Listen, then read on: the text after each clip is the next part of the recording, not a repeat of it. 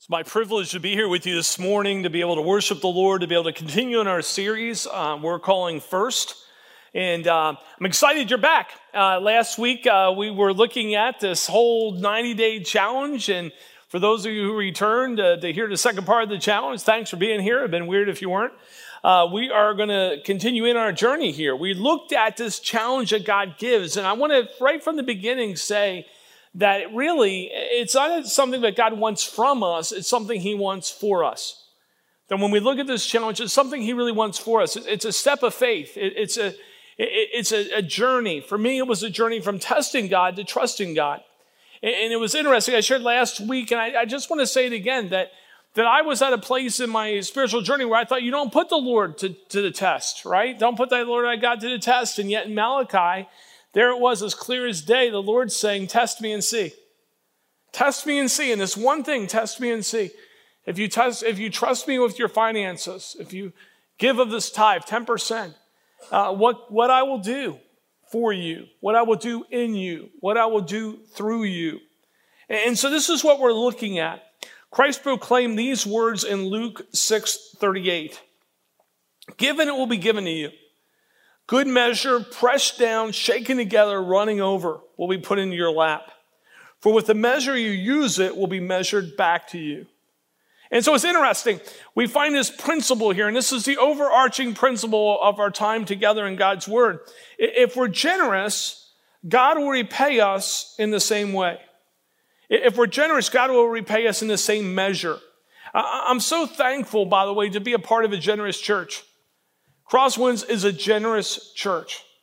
It's a church that gives to one another. It's a church that gives to our community, our region, to the ends of the earth. In fact, I was thinking about how generous Crosswinds is, and I was reminded of just recently how the school that we as a church helped raise money for, Children's Nest over in Zambia, Africa, that the school was finished. And that the kids are going to be able to be using that school over there. And that's because of the generosity of Crosswinds, in part. And so we're a very generous church. And so as I've been praying for us this morning over the past week, I've been praying that God would encourage us to continue in generosity, first of all. That God would be with those who step up to this challenge, this 90-day challenge, to really step into it, to trust God with this challenge and be ready for what the Lord wants to do as you step into this 90-day challenge. And interesting enough, we've already have people who have done that. Like we've already had people turning in the cards and doing that. So the first fruit of this morning has already been done. So I've been praying for them as they take this faith journey. And for all of us, I just pray as a community that we would just commit to biblical generosity. Biblical generosity. Paul shares with the church in Corinth this encouragement to be generous 2,000 years ago. In 2 Corinthians 9, 6 through 15 is where we're going to be looking at in God's Word this morning. 2 Corinthians 9, 6 through 15. But let me give some context. There's a famine in Jerusalem. The believers there are in great need of help. And so Paul hears of this, and he decides what he'll do is encourage the churches, many of them Gentile churches, to help their Jewish Christian brethren. And so he's going to raise an offering, and on his way, he's writing to the Corinthian church, which is just south of him, and it's on its way to Jerusalem. He's going to ask them to take up an offering, and he doesn't want to surprise them with it. And so he sends Titus, one of his young proteges, and a couple of other brothers in Christ, and they go down to prepare the church for Paul coming, again, because Paul doesn't want to show up and get ready to take this offering, and if people go, we're not ready for this, we haven't prayed about it. And so he's going to encourage them, pray about it. See what God may stir you to do in this thing. And then we're going to take this offering to Jerusalem. And really what he shares with us are principles of cheerful giving. Principles of cheerful giving. And so we're going to jump in. We're going to just work our way through the passage here this morning, verse by verse for the most part. But 2 Corinthians 9, 6. He writes, the point is this. Whoever sows sparingly will reap sparingly, and whoever sows bountifully will reap bountifully. Now, he's really talking about the spiritual law at work in giving. He's letting us know there's a spiritual law at work in giving, that we think maybe giving is just simply giving, and he says there's more to it than that. There's a spiritual law at work. And he uses this familiar farm illustration to state the negative and the positive. He makes a negative point and emphasizes the truth that a person who makes it a habit to give only a little shouldn't expect much more than a little back. But the person who gives generously, the positive point, can expect great generosity, that there would be this sort of this bumper crop of God's blessing in their life. And he's applying the law of the harvest. Now, I've got to confess something to you. I was not raised in farm country. So everything I know about the law of the harvest is from people who have. My wife was raised in farm country. But I think it's sort of common sense, even for those of us who didn't do any farming in our life, that if a farmer decided they were just going to put out a little bit of seed, it would be foolish for them to expect a large crop. But he's saying when you put out a lot of seed, the crop can be expected to be quite large. I had a friend after last service come up to me, and he said his father, who apparently was a farmer or at least understood farming, said that he would always say that if a manure in a pile didn't do much good, but if you spread it out, it did a great bit of good. Now, some of the farmers there are going, yeah, that makes sense. Me, I was like, that's sort of nasty. But as I thought about it, I thought this is really true. And that's sort of what Paul's talking about, the spiritual dynamic. When we hoard the things that we have, trying to protect them because we're so fearful that what we have may be taken from us, it really has a little good to the kingdom, to ourselves, to others. But when we're generous with it, when we're spreading it out, so to speak, God uses it to do amazing things. With this said, it's a mistake to think of the rewards or blessings as always being material. I want to be careful with that. Because I think, we live in a culture that's so materialistic that we think the greatest blessing in the world is some type of material blessing. And yet the reality of it is when I talk to people, the greatest craving of people's hearts is not that. It's what? Peace. It's strength. It's purpose. And Paul's writing about all of these things.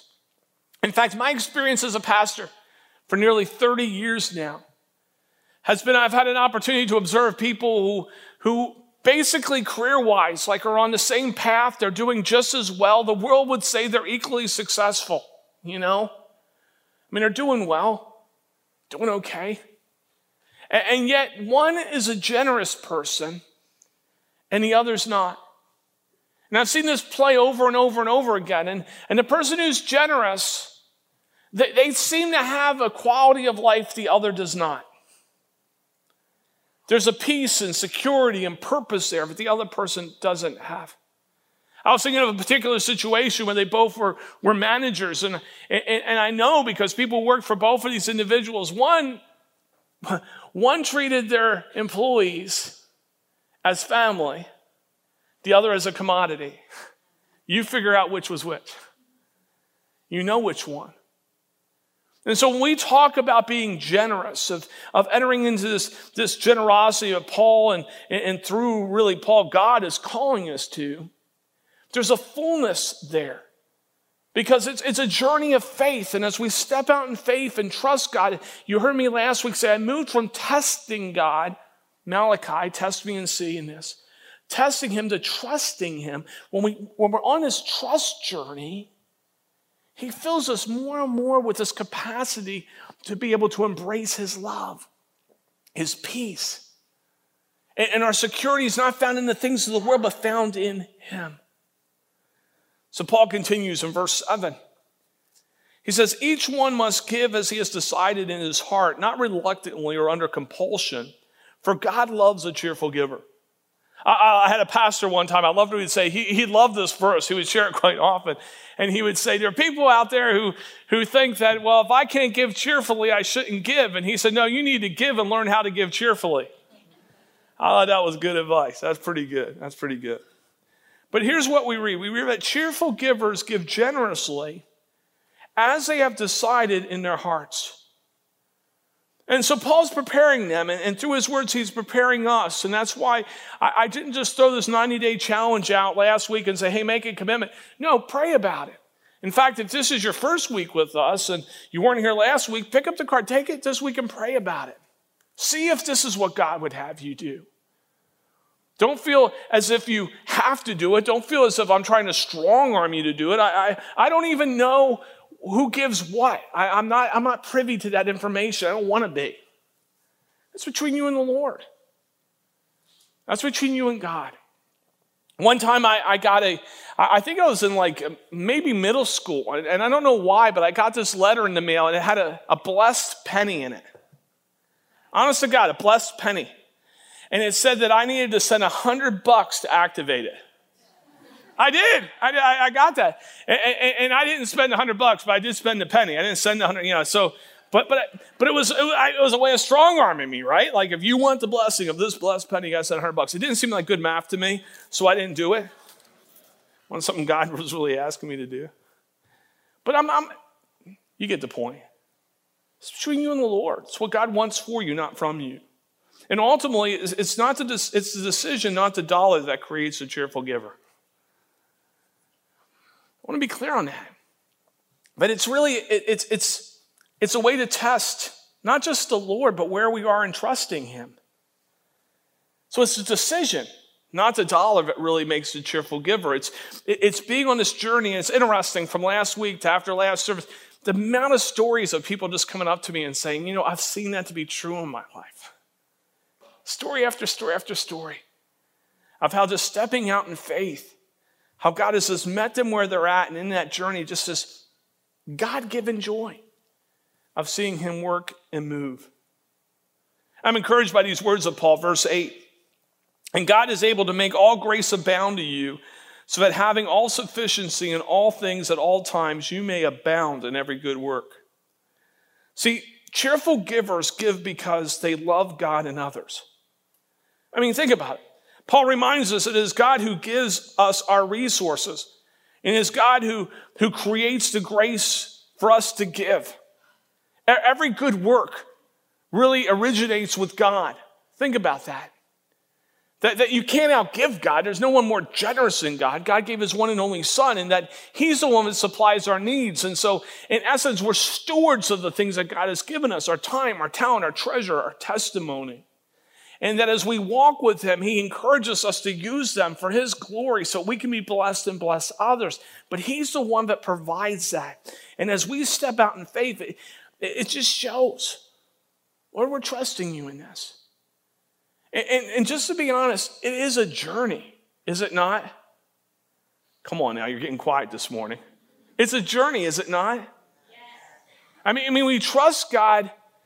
We come to him and we receive Jesus as Lord and Savior. We trust you, Lord, for our salvation. And yet, as we walk with him, it just sort of amazes me in my own life that I can trust God with my salvation, but I can't trust him with my pocket, my wallet.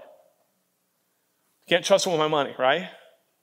Lord, I can trust you with my salvation, but I'm having a hard time with trusting you with my kids. Lord, I trust you with, fill in the, with salvation, but anyone been there? Or we give it to the Lord, then we take it back? Like we steal those things that we were going to trust him with? And you know what? God is patient with us. Amen, church? And it's a journey. But as we take a step of faith, and then another step of faith, and another step of faith, we grow in that trust. We grow with the stories. I learned a long time ago, because I'd see people with these great faith stories. And it wasn't really a profound thought, but it was new to me at the time when the Lord said, if you want a faith story, you got to be a person of faith. We want the story without having to take the step, don't we? And God says, no, trust me. See if I won't open up the floodgates. 2 Corinthians 9:9, Paul says, as it is written, he has distributed freely, he has given to the poor, his righteousness endures forever. Cheerful givers understand that their acts of generosity endure forever. And for me, this is so encouraging, because I don't want my life to just matter today. I want to be a part of something that really does ripple through eternity. How about you? And only God's kingdom allows for that. That when everything's said and done, I can't take anything with me, but I can share the gospel in the hope that other people will go to paradise with me. I can make sure my investments, so my time, my talent, my treasure, my testimony, focus on the things that allow people to know Christ and grow in Christ. And that ripples through eternity. That changes culture. That's the type of stuff that all of heaven applauds. And then Paul writes in verse 10, he who supplies seed to the sower and bread for food will supply and multiply your seed for sowing and increase the harvest of your righteousness. Cheerful givers experience a multiplied ability to be generous. I love that God will provide us with enough not only to meet our needs, but also to help others. Now I want to speak to that for a minute. Because there are some out there that preach, if you give, then he's going to make you financially rich. And God may do that. He may not. Okay? And so there's people who fled to church because they like hearing that message. The problem is when it doesn't happen, they just wonder if the whole gospel is false. And no, that's not the gospel. That's false teaching. It says that he'll allow you to be generous with what you have. He'll provide your needs. And one of the most generous people I've ever known was my dad's mom. I called her my granny. My granny, if you were to see the way she had lived, you would pretty much think that she was poor. And financially speaking, she really was. She thought she had it made. She was raised in the hollers of West Virginia where she was really poor. So when she had moved to New Jersey and lived in these modest means, she thought she had made it. She was the type of person, when you walked into her house, she could whip up a meal quicker than anyone I've ever known. And it was a good meal. I mean, not good for you. It was Southern cooking. It was horrible for you, but it tasted great. I loved visiting her house. But she was the type of person you knew if you gave her something, she was going to give it to someone else. You just knew it. It became a joke in the family. You would get her something for her birthday, and then later when you showed up, you'd look for it because you knew it wasn't going to be there, and you'd say, hey, Granny, where was that thing we got you? And this was, she would, almost every time she would say something like this. Well, you know so-and-so down the road? She really needed that. And then you would give her something, you know so-and-so over, they really needed that. She was so secure in Christ, she had very little needs. And she had very few things. In fact, the only thing I got from my granny is her Bible when she passed. And what a joy it is every once in a while to leaf through that thing and see her notes. She lived a full life, a rich life, not the way the world would qualify richness, but she impacted countless lives in her modest little life. It's important to remember God does not divine generosity by amount, but sacrifice, not merely money, but our time, talent, yes, treasure, and testimony. That when we look at what we have, and we say, well, I don't have much to offer, a little bit in the hands of God is a lot. In fact, I was sort of blown away how God works. I saw my granddaughter, Jordan. Do you know I have a grandchild? I have two, by the way. I'd love to tell you about them if you want to meet me after service. But I was looking at what she learned in Sunday school, and guess what she learned about? The fish and the loaves. You know the story, right? God takes a little bit and does a whole lot with it. I thought, isn't that cool? That's what they're learning up there, is we're talking about what God can do with a little bit in our life if we just give it to him. It's almost as if God's working in our church. Paul addresses God's purpose in really loving and giving to us in verse 11. He says, you will be enriched in every way to be generous in every way, which through us will produce thanksgiving to God. Cheerful givers understand that the purpose of God's giving to us is that we too might be givers. Think about that. That God gives so that we will give in our journey with him. That the great act of even salvation is a gift that he expects us to pass on to others as we share our story. That's why our time, our talent, our treasure, our testimony doesn't really belong to us. It belongs to him. And he says, you steward those things. And when you step out in faith, it's amazing. It's amazing what God does in the midst of the life of a person who's willing to do that. I mean, God always shows up. I think that one of the big hindrances is a scarcity mindset. I don't have much of any of those things. Well, if I give them, what if I need them? God always comes through for what we need. When I was in seminary, I was thinking of many stories about God just sort of showed up, and this one was so profound. And when I was in seminary, we were in a trailer, and that's where we lived, and the hot water heater went. Now, I'll tell you two things. Number one, we didn't have the money to fix the hot water heater to get a new one, and nor did I have the capacity to fix it myself. I am not very gifted in such things. If you know Steve, who's on staff here, he's extremely gifted in that. I'm the opposite of Steve. Like, I'm the anti-Steve when it comes to fixing things. But we didn't have a lot of money, and so I knew what needed to happen. I went down to Home Depot, which was right down the road, and I told the gentleman there. And we borrowed Peter to pay Paul, so to speak. I don't really know what that entirely means. It just meant we took money for something that was supposed to pay for something else to put a hot water heater in. I'm not sure where the money was going to come for the other thing. And so I went down to Home Depot, and God provided me with an older gentleman there who was very patient with me. I said, "Sir, this is what's happened. I need to put a hot water heater in. I don't know what I'm doing." He said, "Well, you'll be back here a few times, and I'll walk you through it." I went back at least 4 or 5 times that day. I'd go to a certain step and not know what to do, and I'd go back. He'd tell me, walk me through it. At the end of what seemed like the longest day of my life, the hot water heater was put in. And then Krista came in after getting the mail. I said to my daughter in between services, I said, "I hope I'm not a blubbering idiot like I was last service."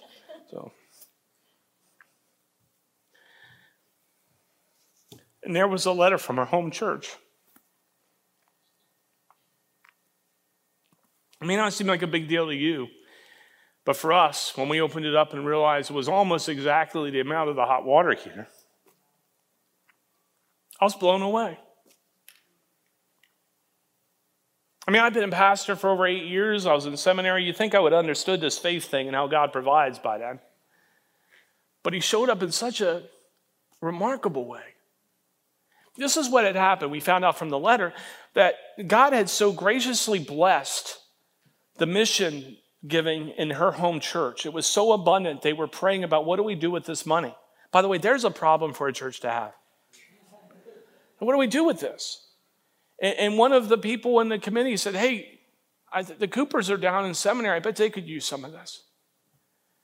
And they sent us a check. Now, just track with me for a minute. Because this was snail mail, right? God had stirred their heart to give the money for the hot water heater before the hot water heater broke. And they sent the money so that it would come the day I put the hot water heater in. Not the day before, by the way. Not the morning of. After the fact. This is what I've learned in my life. I'm just going to be honest. Maybe your journey's been different. God says, step out in faith and see what I'll do. Not wait for me to work, then step out in faith. I've often prayed for the other, by the way, but that's not the way he works in my life. He says, step out in faith and see what I will do. And I stepped out in faith and I saw what he did. In fact, our kids were very young.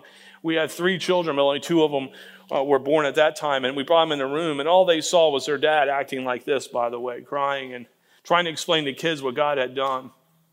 Well, my wife and I were just blown away. And over again, God has been so faithful in those things. So faithful in those things. And as God does that, I realize he's not just doing that for my benefit. He always blesses us so we'll bless others. In fact, look what Paul writes. He sort of gives us overarching thought of the spiritual dynamic at work. And in verses 12 through 14, he writes, "For the ministry of this service is not only supplying the needs of the saints, but is also overflowing in many thanksgivings to God. By this approval of this service, they will glorify God because of your submission that comes from your confession of the gospel of Christ, and the generosity of your contribution for them and for all others, while they long for you and pray for you because of the surpassing grace of God upon you." What's Paul writing here? He's saying, cheerful givers acknowledge their generosity is a blessing to others and brings glory to God. I mean, just think about that for a minute. Think about what Paul's writing there and how true that is. In context, there was this interesting dynamic in the first church that there were some who believed you had to become Jewish in order to become a Christian, and there were some Jews who still were sort of wrestling with the fact, is the gospel really for everyone or is it just for Jews? In fact, even Peter himself, you may remember the story. He goes to Cornelius' house, and when he shows up at Cornelius' house, who's a Gentile, the Spirit of God falls upon them just as he had on them at Pentecost. And Peter, who walked with Jesus, goes, now I get it. Have you ever felt a little slow on the uptake? We're in good company. He says, now I get it. The gospel is for everybody. And Paul says, as you send this offering to the Jewish believers in Jerusalem, they're going to see how God's blessing you, and they're going to realize that you're part of the kingdom, and there's going to be this overflowing joy. They're going to pray for you. You're praying for them. The kingdom's going to explode with this jubilation of how good God is. It's our Christian heritage, way back to Abraham. What did God say to Abraham? I'm blessing you, but I'm going to bless you to be a blessing to the nations. Anything we have is a blessing that God wants us to use to bless other people. See, being cheerful gives proof of our love for God and others. It's a testimony to those around us. And then Paul writes in verse 15, he says, thanks be to God. He sort of wraps up this section. He says, thanks be to God for his inexpressible gift. Isn't that the truth? If we have nothing but Jesus, don't we have a ton more than we deserve? Isn't that enough? The hope of paradise. The very presence of God in our life from today through eternity. Cheerful givers understand that their generosity was ultimately exemplified by God through Jesus Christ. Paul brings us back to where he started, that when we look at God who says, I won't even spare my own son, I'll send him to die for you so you can have a relationship with me. He says, you can't outgive God. It's inexpressible what God has done for us. And we get to be a part of stepping out in faith and seeing God work in our life and through our life to those around us. Inexpressibly so. I want you to take a moment and look up on the screen. Betty, who's our executive pastor, had this amazing story. I said, you got to share it with the church. Of her experience of understanding this principle of cheerful giving. And as you're watching her testimony, I want you to remember one thing. What God has done in the life of one, he can do in the life of another. What God has done in the life of one, he can do in the life of another. So take a look up the screen.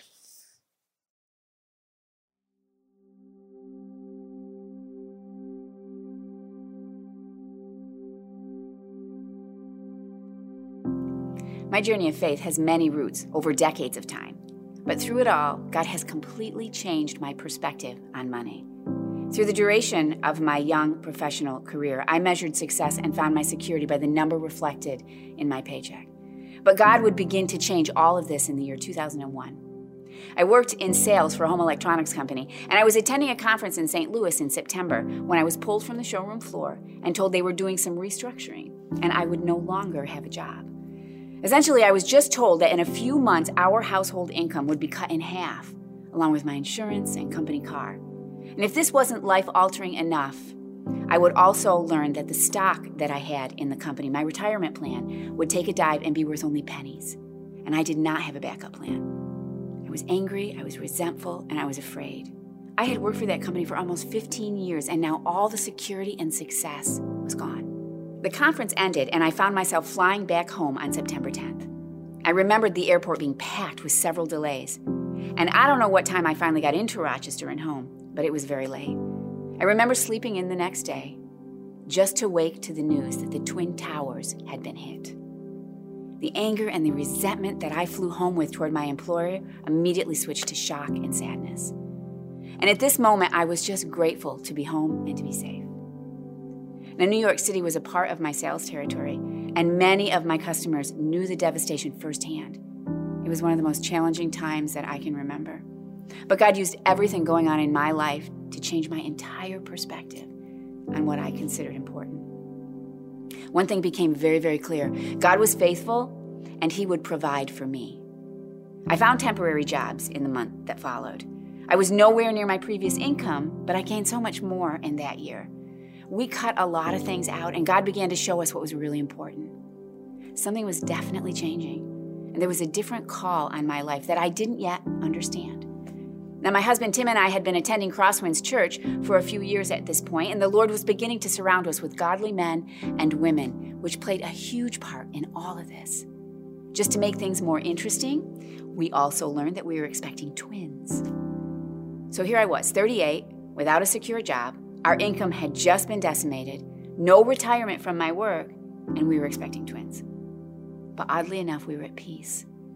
I began to rely on that verse in Proverbs 3, 5, and 6. It says to trust in the Lord with all your heart and lean not on your own understanding, and in all your ways to acknowledge him, and he will make your path straight. And he would. Now, the next few years were tight. I remember times when we couldn't pay to have the fuel tank filled, and that was our heat, but somehow the tank never emptied. I remember Tim working 2 jobs for a while. Now, we had help from friends. Still, some are present in our congregation today. We took on many temporary roles, anything that would make ends meet. One company gave me full health insurance for just a part-time job. Another family let us rent their 6-bedroom house when we had to downsize and move to Canandaigua, and they gave it to us for just a quarter of what it should have cost. Many people showed up on moving day to help us move with no expectations. So many stories of God's faithfulness, they were on full display. All of these through his people right here at Crosswinds.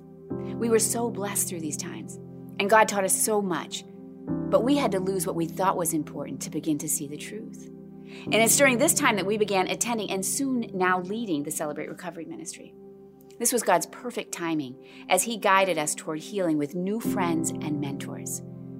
And this is also when I finally understood that different call that I had felt years earlier. And so I took a step of faith and I began the journey of pastoral ministry. And it's easy now for me to see how God weaved his plan into my story all along. Our financial security came face to face with God, and he showed us a different kind of security. 20 years later, we can look back and see that we are so grateful for God's intervention. It wasn't fun, it was uncomfortable, and it was hard, but he taught us to trust and be faithful in all things as he is faithful. We had to rebuild, but using a different foundation.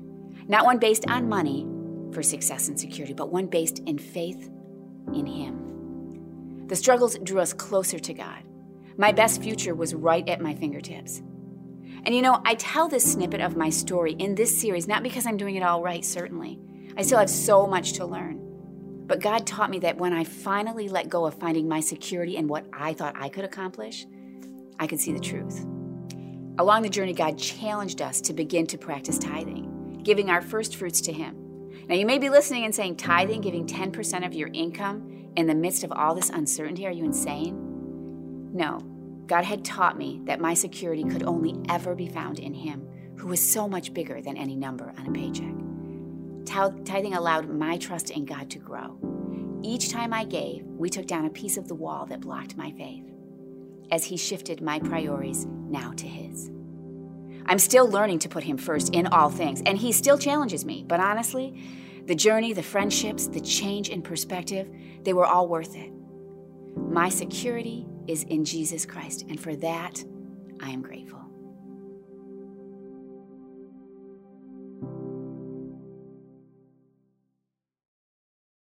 Here it is in a nutshell. Being a cheerful giver positions you to be blessed as a giver, to be a blessing to those who receive, and to bring glory to God by advancing his kingdom. That's really where it's at. That's really where the things we deeply want most come from, is from him. And I've said it in the beginning, I just have to say it again. It's not really something God wants from us as much as it is God wants for us. He wants us to have him as his foundation. And so he says, test me in this and see if you won't move from testing to trusting. And so here it is, 90-day challenge. Some of you have been praying about it. As I said, some people have already responded and turned these things in.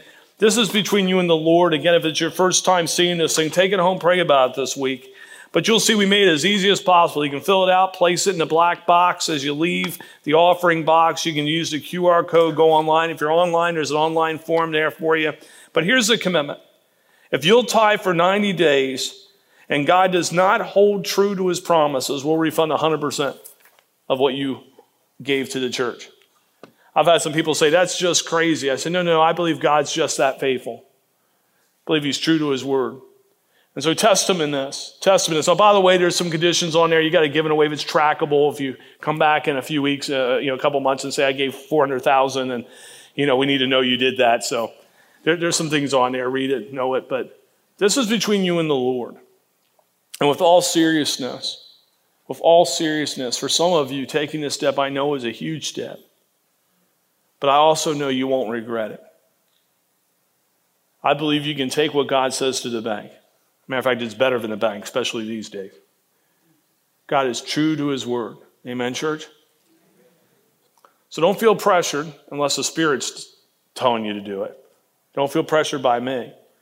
Just know that God wants to open the door to what he wants to do in and through you through this. Let's pray. Father God, thank you so much for, the inexpressible gift of your Son, Jesus Christ.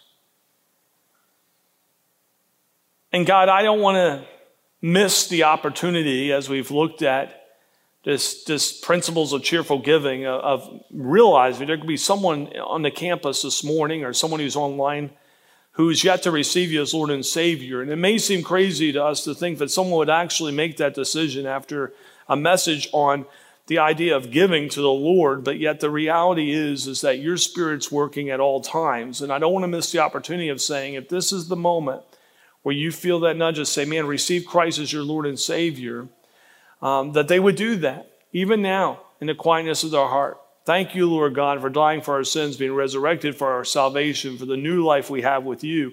That is the most important decision we can make, and the first decision in our faith journey.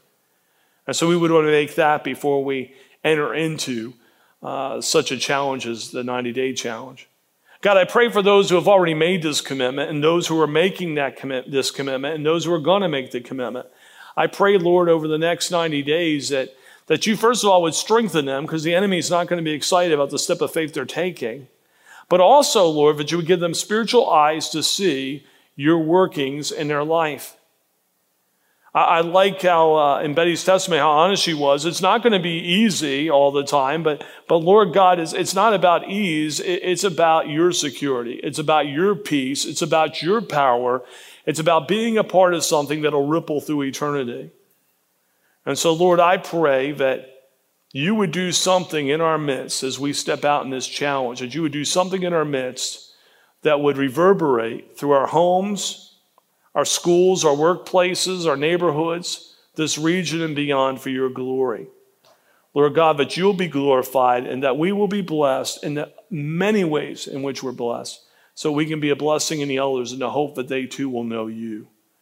Thank you for meeting with us in this time of gathering. And as we scatter, Lord God, may we as your church take your hope to those who so desperately need it. In Jesus' name, amen.